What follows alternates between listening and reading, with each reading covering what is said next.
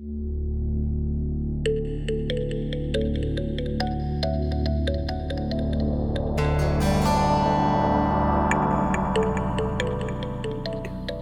to Northern Latitudes. I'm Bill Alt, and in today's program, Nature is Nurture, we'll be looking at the power of nature to help heal. I'll be joined by Dr. Melissa Lem, Director of the PARX program here in Canada, and Ronna Schreberger, who works as a hiking guide and naturalist in Banff National Park, and over the last 6 years has integrated a practice known as forest bathing through her company, Forest Fix.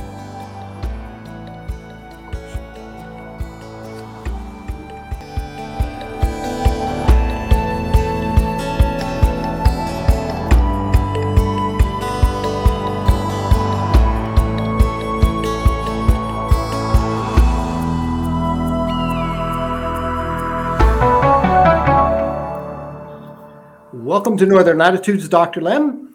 Thanks, Bill. It's great to be here. I'm going to get right into it. What is Parx Prescriptions? Parx Prescriptions, or PARX, is an initiative of the BC Parks Foundation, and we launched it in November 2020 and then are spreading out across the country. And it's essentially a platform where licensed healthcare professionals can prescribe nature to their patients to improve their health, both their mental and physical health. Now, it's a prescription, so is it a written prescription or is it just a talk, or what is it? That's right. So when you sign up for our program, we'll actually mail you a package that has essentially a customizable nature prescription file in it that you can then use to enter in a prescription for your patient. So typically what we have as a standard recommendation in our program is that you spend at least 2 hours in nature each week and at least 20 minutes each time. And that's based on research that came out in 2019 showing that those are sort of the ideal times for nature dose and nature amount. So yeah. And then what we do is we either email it to our patients, because now we're in kind of this virtual medicine world, or we'll hand it to our patients if they happen to be in the office. And there is research showing that when you write something down, it increases patients' motivation to actually carry out what you've recommended. So that's why we do emphasize that you hand something to your patient or email them something concrete at the end of your recommendation. So the 2 hours, is that kind of the minimum? Well, this is something that's been picked up by a number of other groups, and it's true that there is evidence showing that just spending 5 minutes in nature can actually improve some kind of temporary short-term mental health outcomes. But there was a big study that came out in 2019 from the UK that looked at about 20,000 adults, and what it showed that was when you spend 120 minutes or more recreationally in nature each week, that's when you start to report significantly greater health and well-being. So that's where the 2-hour recommendation came out. And as for the 20-minute recommendation, again, even short bursts in nature can help. But there was another study that came out in 2019 showing that around between the 20 and 30-minute mark is when your cortisol or your primary stress hormone levels actually drop the most efficiently. So if you're a busy urban dweller or just a generally busy person in general, that 20 to 30-minute mark is where you'll get the biggest bang for your buck in terms of your nature experience. Okay, so you just mentioned the cortisol drop. Now, what other things what's the science behind all this? I mean, cortisol and stress levels and all that sort of thing, but what's the science behind it? Well, there are two major theories as to why nature is so good for our brains. And the first one is called attention restoration theory. So essentially, when we spend time in busy urban environments in front of screens all day, they often have hard edges, kind of flashing lights, crowds, different things that constantly make us have to focus our attention to navigate around these obstacles. And so what that does is it tires out our powers of conscious attention and increases fatigue and irritability. Whereas spending time in nature, it's actually this source of soft fascination. So it's interesting, but doesn't demand our conscious attention over and over again, like cities do. And what that does is it restores your powers of attention and reduces that irritability and fatigue.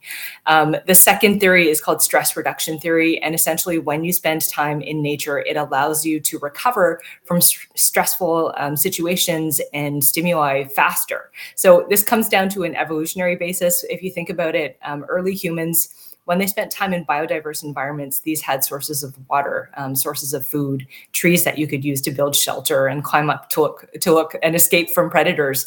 And so basically these early humans kind of hardwired this preference for biodiverse environments into their brains, and they've passed on those nature loving genes to future generations like us. So essentially, from head to toe, from our brains to our bodies, we're basically evolved to want to spend time in nature. So I've heard this called the awe theory. Is that a correct thing or a correct term of how much the awe in nature can help us? Right. Well, that's another kind of body of evidence that looks at when you sort of feel in awe of your surroundings or something else, that's when you can get some mental health benefits. So certainly, if you think about, looking out at a sunset in front of the ocean, or climbing up a mountain and viewing your surroundings, that really can inspire a sense of awe.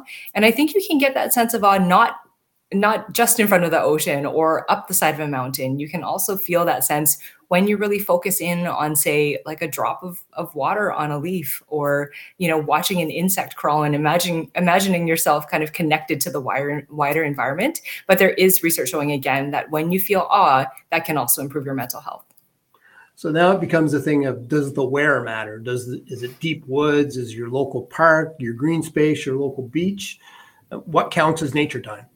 That is a great question. And what's really interesting is that you think that those really kind of deep woods, remote areas would inspire better mental and physical health. And there's a certain amount of truth to that. But there's also a body of research showing that when you feel like you've had a meaningful nature experience, that's when you're actually getting those benefits. So that study that gave us that 20-minute nature dose recommendation, they actually had participants self-define what their nature experience was. It could have been in their backyard, in their garden. It could have been in a local community park. It could have been up on the side of a mountain. But what they said was, take your 10-minute doses of nature at least 3 times a week when you feel like you've had a meaningful experience, and record that, and record how you feel, and we'll measure your cortisol as well. So really, it can be self-defined. And I think to a certain extent, what we need to do, especially if we live in the city where there isn't as much access to this really biodiverse wild nature, is find nature where we can.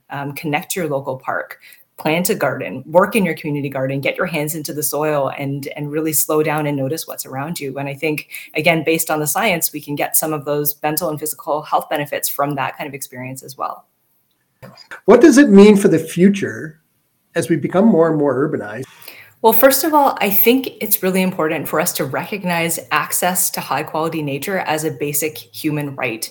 Given the fact that there are so many health benefits of spending time in nature and around nature, it's a really, really effective public health intervention. And so for the longest time, for many, many decades, we've been building cities and infrastructure without thinking about the nature. We build roads, we build these glass and concrete filled skyscrapers, and we don't think, okay, but how about the green space? Like how will that benefit humans? So I think it's really important for governments, municipalities, and developers essentially to enshrine the right to nature into any kind of new urban development, and actually kind of rewild our urban environments as well. I mean, something that really pointed out this issue with inequity to nature to me was this past summer in 2021, when we had the heat dome in Vancouver that killed hundreds of people. And the areas of the city that were the most nature deprived were the areas of the city that saw most people heading to the hospitals because of heat stroke and heat illness. In fact, the downtown east side, which is in downtown Vancouver, which is one of the least treated areas, both had the kind of the highest temperatures, but also 70% of admissions to hospitals in Vancouver Coastal Health came from that area. So I think it's a huge equity issue. And so again, I think we just have to emphasize in all our urban planning, again, knowing how good nature is for us to make sure we have access to green space for everyone. And you hate to say it, but you think that would be easy in a country like Canada. Yeah, well, again, like you said, 70 to 80% of people are living in cities, right? And we have been developing cities in a way that's not that healthy for many decades. And it takes time, it takes money and effort to kind of reverse that trend. But I think we are making strides towards that. I know here in Vancouver, Vancouver City, after the heat dome, one of the measures that the city staff pointed out was we need to increase green space. We need to increase tree cover to improve heat outcomes and improve health. So anyway, it's a trend. We're starting to recognize it more, I think. Your personal story is kind of cool when it comes to this stuff. You started, and correct me if I'm wrong, you went to school in Ottawa for your degree, and then you ended up working in northern BC. That's right. Yeah. And then you ended up going to Toronto, and then now you're back in BC. But what's your story, and how did you really come to this became your passion? That story, I think, begins when I was younger even. So when I was a little girl, I was born and raised in Toronto, actually, and I grew up in a majority white neighborhood in the suburbs of Toronto. And I was bullied basically because I didn't belong. On the school ground, I would be excluded from games. People would even call things out on the street when I was walking. We were one of the very, very few racialized families in our neighborhood. But what I found was that when I spent time in my father's traditional Chinese vegetable garden, in the park down the street, in the bushes and the trees on the sides of the school ground, that was where I felt like I belonged and where I felt most like myself. And then, fast forward to undergrad at University of Toronto, actually, and then medical school at Ottawa. When I felt so much time in the city, I always felt kind of uncomfortable. Like, there's something I'm missing here. And then eventually, I found when I would go for runs sort of through different greenways or spend more time in nature, that was when I would feel better. And I hadn't really come across that body of research yet. But it was really after, like you mentioned, practicing in northern BC and then moving to essentially downtown Toronto and feeling edgy again. Like, even though the work was so much easier in Toronto, in northern BC, I was delivering babies overnight. I was running the ER by myself as a new graduate family physician with no specialist backup, dealing with sick acute inpatients, again, without specialist backup. I loved it. And I realized it was when I was deprived of nature, when I moved from the mountains and the misty rivers and the bears and the bald eagles, down to back to Toronto, where I was surrounded by skyscrapers and concrete, that I realized I was missing nature. And so I remember basically there was this one time, there were streetcars rattling by my front window. I was looking out the window and all I could see was concrete and glass and kind of like a little square of sky with the CN Tower in it. And I thought, I think I'm missing nature. This is what the problem is. And so being, a good doctor who's grounded in evidence, I decided to do a literature review to see if there was evidence behind the health benefits of nature. And I was just astounded at the time to find there was this decades deep body of research about those health benefits of nature for your mental and physical health. And so at that point, I thought, I wasn't taught this in medical school. I had no idea, even though I've sort of been a tree hugger all my life, about these health benefits of nature. I thought, I need to make it my mission to educate my colleagues and educate the public about this, because this is just not out there. And here we are, more than a decade later. I've helped launch the Park prescription program with the BC Parks Foundation. I'm constantly talking about it and writing about it. And so I think that idea that nature is essential for our health has really entered the mainstream in a way, especially recently with all our different announcements and all the publicity we've gotten. Why do you think it's taken so long? I think this is kind of a return to the basics. So as you mentioned, earlier physicians, earlier concepts of health would emphasize going outside into nature, right? Like when patients would go into these hospitals, they would regularly have their time outside in the sunlight, for their health, even though, again, they didn't have this massive kind of evidence base. And then I think in the mid 20th century, we started to move towards more kind of reactive and treatment-based medicine, where we would, someone would come up with develop a health condition, and then we would prescribe the medication to deal with the health condition. And we weren't thinking about prevention as much with the advent of all these modern medications. So really, I think this move towards more preventative medicine, where we're emphasizing healthy diet, adequate exercise, healthy sleep, and now nature time as that fourth pillar of health, it's really a move back to an earlier way of practicing and thinking about our health in a more holistic way that includes the outdoors. Yeah, it's interesting. You just mentioned the fourth pillar. That was going to be my next question. So you've taken it away from me. But it is interesting because it's like you said, you've developed your own view because of how you lived and what how it changed for you, and then you had to bring it back. How do you apply that to your own self now? And you have a family, and how do you apply it to your own day, let's say? Yeah, I want to be honest with you, Bill. It's been hard lately, because of all the different demands on my time. I'm a family physician. I'm a mom.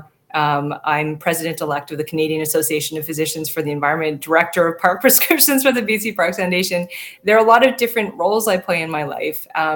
So something I've noticed recently is I really have to make the time to spend time in nature. Otherwise, I'm just not performing or thinking as well as I can in all these aspects of my life. So for example, what I've started to do recently is after I drop my son off at school, I take a walk to the beach. I take a walk to any local green space I can before I start my day, before I would run home, start my day, start opening up emails. But that's just not a good frame of mind to start the day. And so I'm doing that, taking at least half an hour, sometimes to an hour to doing that. And then just making sure, no matter how tired I am in the evening, a tradition our family has is going out for a walk. And sometimes I don't quite make it there. Sometimes I'll collapse on the couch and fall asleep. But most of the time we're lucky to be surrounded by, again, we're 7-8 blocks from the ocean. There are beautiful parks nearby. So again, just that half hour spending time outside with my family really helps us connect to each other and gives me more energy for the next day. And then, of course, on the weekends, I'll take that time if I can to spend more time in nature, longer than that half an hour kind of nature bite. We'll go for long walks, again, in our neighborhood to our local beautiful forest. Pacific Spirit Regional Park is where we spent a lot of time during the pandemic when being outside was safer to be inside. And so, yeah, just incorporating nature into my everyday life where I can. But I've definitely tried to make it a priority more lately, seeing how much it really has benefited me when I've been so busy. Yeah, when I saw your bio, I thought, I don't know how she does any of this. I think that too, Bill, actually. Sometimes I wonder myself. If you had, and I think you just answered the question, but if you had one recommendation for people or families, and how to get started down this path of, not waiting for a prescription from a doctor necessarily, but actually what can they do for themselves and how important it is, what would you say? I think it's important to give yourself permission to be healthy and to pursue nature time as just as essential as brushing your teeth before you go to bed at night, just as essential as eating healthy food, right? I think that prescription from a healthcare professional often gives you permission to prioritize it. And so you don't, again, like you said, you don't need a prescription from a doctor to spend time outside. It'd be wonderful if you just did it on your own. But I think just, again, prioritizing it, making sure you get at least 20 to 30 minutes a day in nature. You'll see amazing results, I think, for your health and for your mental health in particular, if you prioritize spending time in green space. Dr. Melissa Lem is the director of PARX. You can get more information for you and your doctor at parkprescriptions.ca.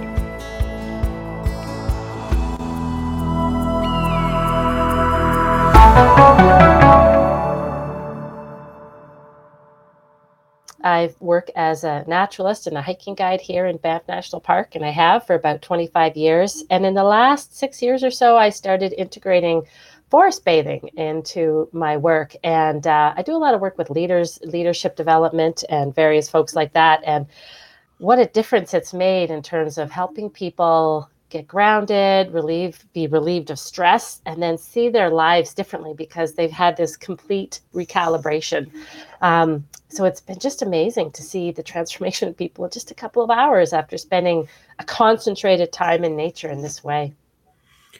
It's called forest bathing, and I believe the practice comes from Japan.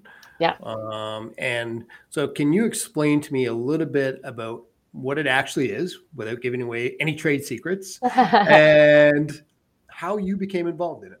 Yeah, so you're right. It did originate in Japan. What happened in the 1980s, Japan went through a transformation and they went from a pastoral society to a tech society.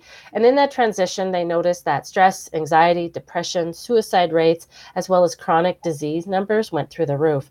And so they thought, let's see if we get people outside, if that's going to help them manage their stress. And it did. So in the early 2000s, they started to do research in earnest. And the question that they held was, what happens when people are exposed to trees? So it turns out a whole lot of good things happen when people are exposed to trees. And so this spurred this whole industry, which they call Shinjin-yoku, which means to bathe in the atmosphere of the forest, thus forest bathing. So you get to wear your clothes, and it's bathing in those in the wood oils. So what they figured out a whole bunch of things. So if you've ever read an article that talks about how nature is good for you, it stems from them and all this great research they've done. It's grown from there, but it stems from them. And so they realize that when we spend time outside, that our cortisol or stress hormone goes down, our blood pressure regulates itself. It goes up if it needs to, it goes down if it needs to. It helps our heart rate variability. It helps reset our nervous system from the stress side to the calm side. Most everyone in North America has a very stressed out nervous system. It helps reset our brains. We can think properly. And the cool thing that they figured out is that trees shower themselves in these things called phytoncides. And it's the wood oils, right? And so it's the way the tree will protect itself from an attack, like a fungal attack or something like that. And what's interesting and fascinating, though, is that as humans, we've evolved in the forest. So when we go in the forest and we breathe in those phytoncides and we get them on our skin, those boost our natural killer cells. So those are your tumor-fighting white blood cells. So what I find fascinating here is that what's good for the tree is also good for us. So this is where we get the name. And they sparked this whole industry. It's huge ecotourism industry of these Shinrin-yoku parks. So there's like 65 of them in Japan where they go specifically to do Shinrin-yoku. So that's where it started. And this came to North America through Florence Williams, who did an article on this in Outside Magazine. I think it was in 2012, and, talked about this whole idea. And then this fellow in the States called Amos Clifford, who's a guide, and he wanted to find a way to help people, receive the medicine of being in the forest. He loved this idea. And so he started a training program called the Association of Nature and Forest Therapy. And I did my training with him in 2016. And I was one of the first in Canada, the first in Alberta, and I'm now a trainer with them. So I help train guides all over the world with this association.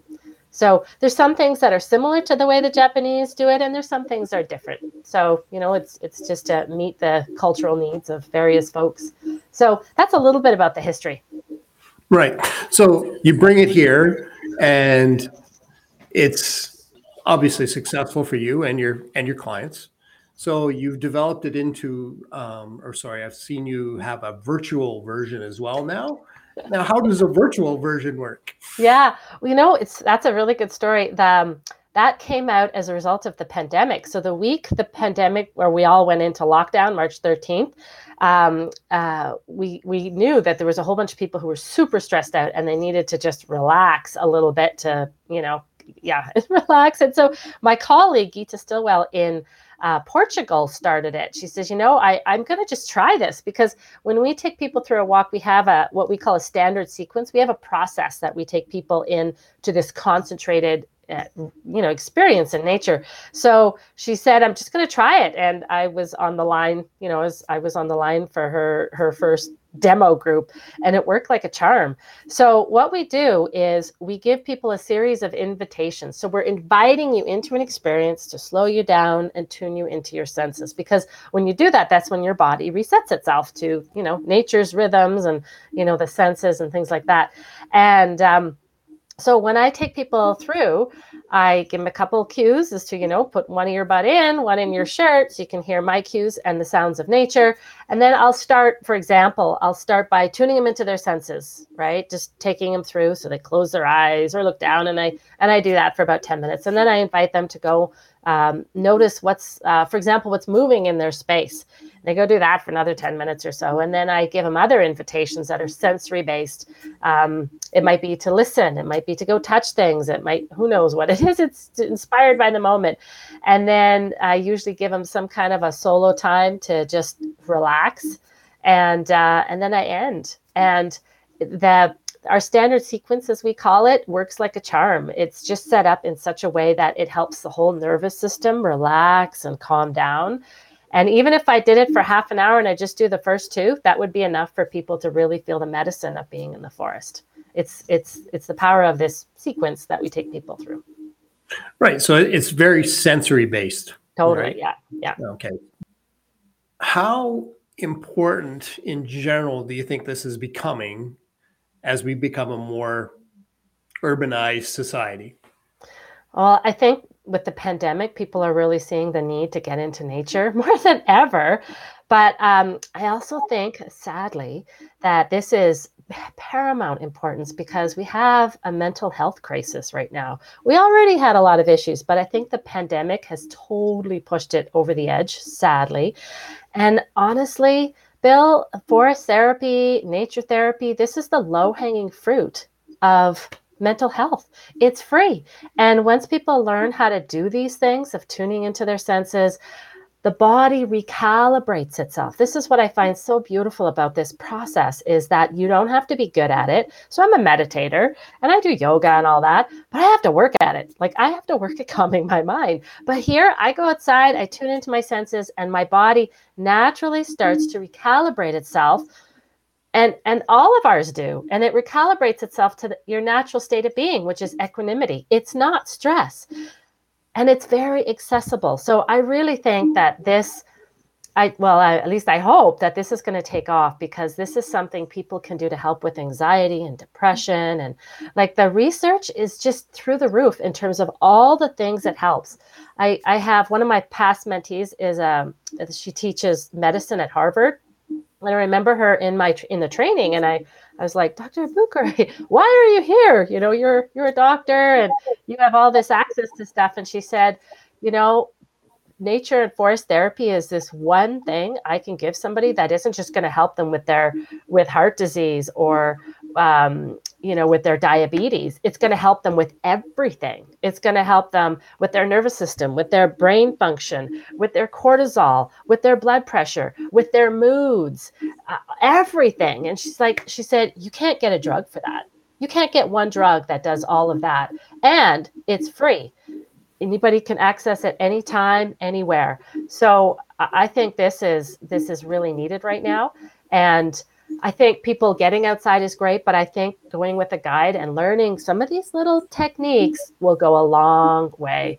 And, we're seeing more and more healthcare professionals in. I just started a training 3 weeks ago just for healthcare practitioners. So I've got doctors, nurses, psychologists, counselors, social, like you name it. And they're all here because they see the power of this simple practice can help their clients in ways that some of their other techniques can't. So I really think it's the low-hanging fruit of mental health. You've seen lots of obvious benefits for people. What's one of the best stories you have of somebody coming to see you and then going, wow?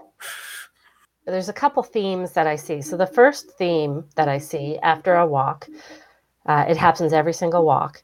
People will say things like, oh my God, I need this. I need this just as much as I need to go to the gym. And I had no idea that this was missing in my life, to the point that people will be in tears. So quite often what happens is kids spend a ton of time, at least they used to, outside, and that connection was naturally felt. You didn't talk about it. It was just right there, right? And then, as teenagers, they get busy, they do, and they make a life for themselves. And then at some point they come back to it and they realize that this is important and that they missed it. So I see that. Then there's other stories, and this happens regularly too, is, so for example, this story about this woman, her name's Val, and she got laid off in Alberta. I would say it was probably about 6 years ago when we went through all those oil and gas layoffs, and she needed to readjust her life. She was an executive, oil and gas company, but she couldn't slow down to do the necessary reflection to kind of reinvent herself. So her husband bought her some time to, ask me to take her out. So I took her out and I started the process, right? I started tuning them into their senses, walking slowly. And we, we were near Lake Minnewanka in Banff. And there's this point where you come through the trees and then it's all open. There was a forest fire there, so it's all open. And she came through this threshold and she's just stopped. And you could see something was rearranging itself in her being. And I talked to her after, or in a few minutes, and she said, whatever happened here has happened in my life. And so I explained that it's a burn and, burns create opportunity for new things. And she said, oh my God, this is the metaphor for my life. This is what I needed. And this completely changed her trajectory. So this whole idea that when we slow down, our system starts to reset itself. What can happen is that, one, we see clearer because we don't have the white noise of stress. And two, nature can act like a psychological mirror for us, and we can see ourselves and our lives with more clarity and depth than perhaps we have. She said that she hadn't felt she said that in 10 minutes. So I barely started the walk. In 10 minutes, she said, "Oh my God, I haven't felt this relaxed in decades." I almost cried on the spot. I'm like, seriously, you've been living with all this stress and you have no way to undo it. I did like a sense meditation for 10 minutes. Just this clarity that can come to us when we slow down and we recalibrate. And we don't have to do anything. Nature does it, right? We just have to slow down and tune into our senses. Ronna Schreberger is guide and trainer for the Association of Nature and Forestry Therapy. She joined us from Canmore, Alberta. You can get more info about Ronna's programs at forestfix.ca.